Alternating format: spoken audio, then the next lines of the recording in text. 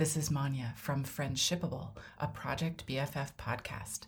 Along with my co-host Terry, we love talking about friendships, talking with others who think about friendships, and learning about these important relationships in our lives.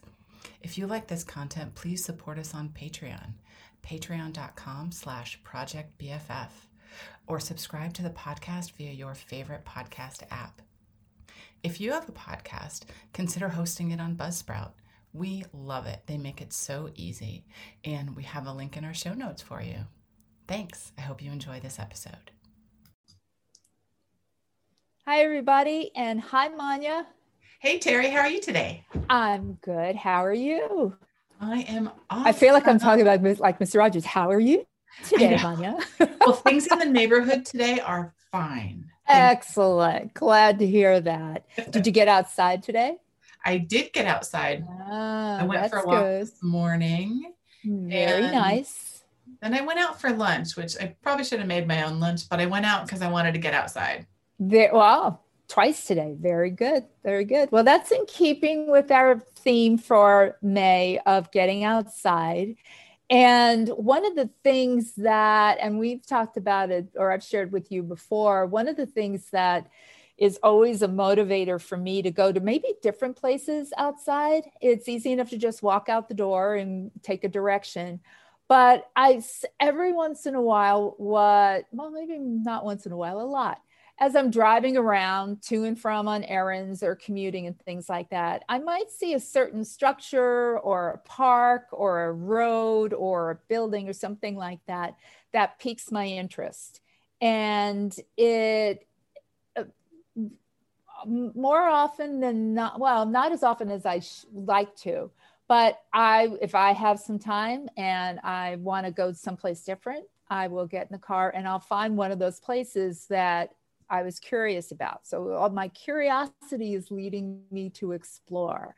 An example of that is a walk I took last fall, and I do live on the Boston South Shore. And I have been to the coastline for a group that I volunteer for a lot, but I've always just driven from point A to point B, their building. And have always wondered, as I'm making the left turn someplace, it's like, well, what's at the right side of it? What's over there with the houses that are there and the coastline?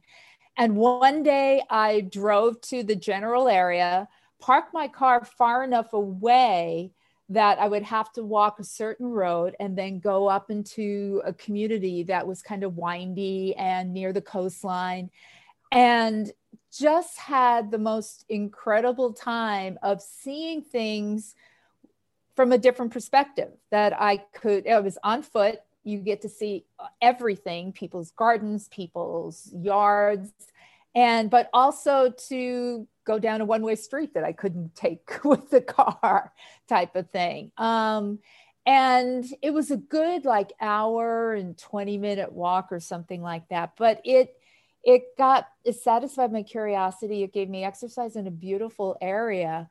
But I find I have a lot of moments like that where, okay, mental note, I want to go back there and I want to see it. So I don't know if you've ever experienced something like that. Definitely have experienced that. And that's the perfect topic for our podcast number 8. Uh-huh. Can you believe it? I can't. Curiosity and exploration. Fun. Yeah. I walk a lot. I live in the city and do not own my own car. So walking is a form of transportation, but I also just really enjoy walking and kind of do something similar to you. I may see something from the T or from a car ride or when I'm walking, but it's not quite close enough. And then I just have to know what it is. Yeah. So sometimes I'll plan a walk near there. And I'll give you an example. A couple weekends ago, I wanted to just wander around South Boston. I have not been in that neighborhood for a long time. I've been on the coastline that rings around South Boston, but not really inside the neighborhood. So I thought I want an excuse to go over there. didn't need an excuse, but I wanted one. So I went on my own personal Goodwill Hunting tour of South Boston. And I looked up the locations of a few of the spots, the exteriors that were filmed in Boston, and then just planned a walk to go past them. That's a great idea. And it was awesome because I love that movie. I saw it many times when it came out. And it was neat, like it is when you see movie sets, standing there. But that's the kind of thing I like to do, give myself kind of a mission for a walk or, excuse me, or an exploration.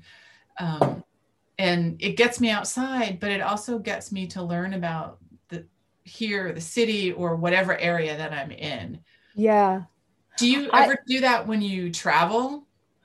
You know, it's funny. And I was just thinking that thing too, when I'm someplace other than where home is? Yes. You know, it's interesting. I don't recall that I do. It's more the distinction of looking deeper into the familiar or seeing something from afar and saying, how do I get there?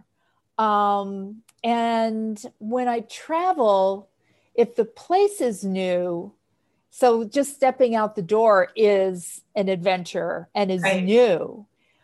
Where closer to home, it's more of taking a layer off of something that I hadn't been aware of before, but was only a mile in another direction. You know, one of the examples I have of that is, well, I've always said one of my motivators in doing this exploration is just wanting to say, I've never seen that before. Yeah. So I want to do that. Last year, I do work with a nonprofit that is outdoors and environmental, a nice little fit for outdoors.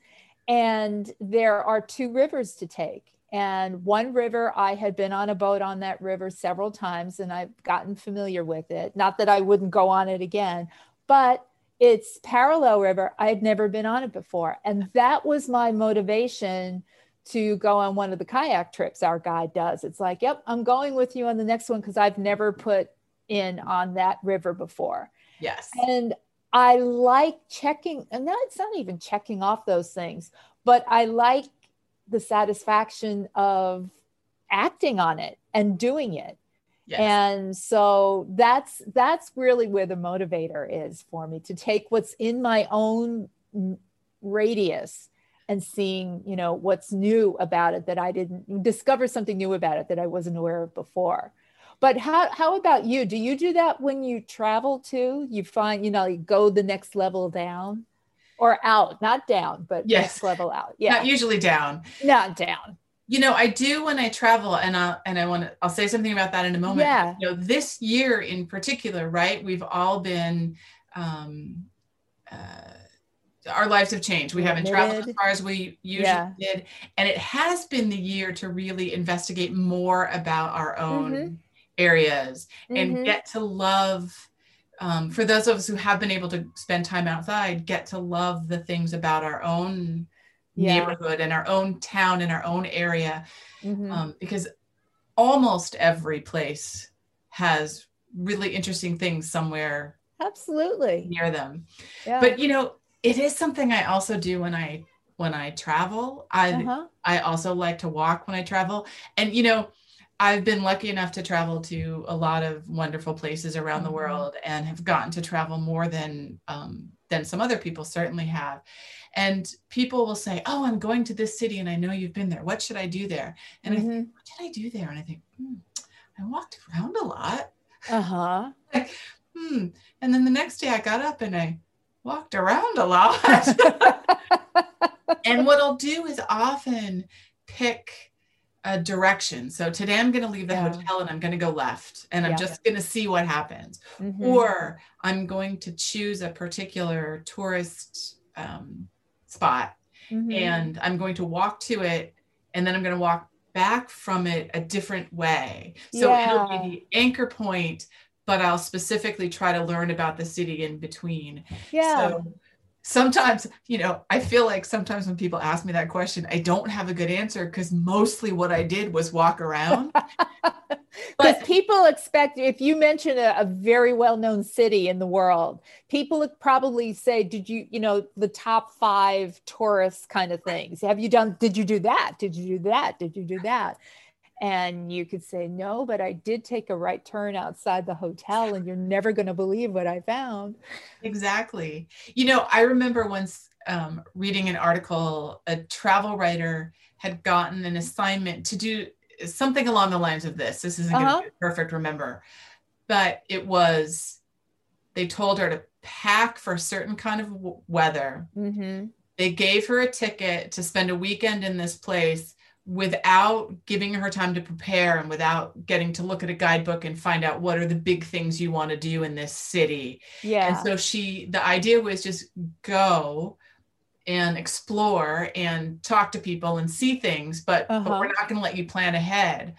And that would drive some of my friends crazy. Oh, yes. But what I thought was really interesting was she was talking about how it's possible if you travel that way, it's possible that you could be a block away from the most amazing tourist trap or tourist experience or site that you wish you would have seen, but you don't know it because it's not, visible, and you happen or to it's turn not left published, or it's not, right, and you happen to turn left instead of right. And I thought that was so interesting. And they're both completely valid ways of seeing a city or an area. Mm-hmm. One is just kind of, I'm going to go and let the flow go with the flow. Mm-hmm. And one is I kind of want to plan. I tend to be a mix of those when I'm traveling. Yeah. But I think it is interesting to think about, and I think this year has enabled us to think about our own town that way. What are the things that tourists are coming to see that we're missing that may or may not be interesting, but what are the streets to walk down that I'm not walking down that could open my eyes up to something? Boston is a big city. I mean, geographically, and I recognize there are lots of parts of it that I've never been to for whatever reason. There just doesn't happen to be something. I met somebody for lunch. This was pre-pandemic, and it was not near public transportation. So I got an Uber and we were driving and driving and driving. And I kept thinking, we're still in Boston? And at this point, I would have to look it up because I don't even remember where we were. It was so far from where I live. But also I started to realize, wait, this is really cool. To realize that the boundary is way farther out than you had pictured to be called. Although I think it's pretty typical of most people that you sort of have one or two neighborhoods where you spend a lot of time. The neighborhood where you live, the neighborhood where you work. And, perhaps if you have a good friends or family who live in another neighborhood, but I do think we all tend to, just by necessity, live in a small space. Well, and as you're saying that, I picture in my head doing, like this step tracker, or you're tracking your walks and things like that. If I pictured where I go grocery shopping, where I get gas, I would be running a rut in the road from the same, places from here to there on a constant basis. Without deviating from it a whole lot. Although even that changes.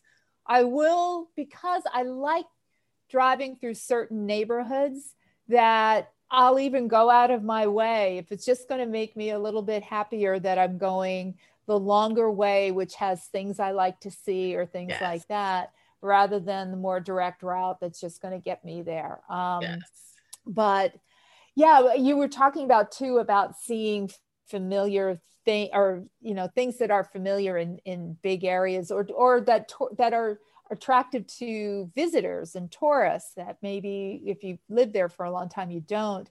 I grew up in Queens, New York, which is part of New York City. And my parents were really good about taking us to places like the Empire State Building, the Statue of Liberty, and things like that, where a lot of my peers when I was in school, in high school, lived there their whole lives and said, I've never done that.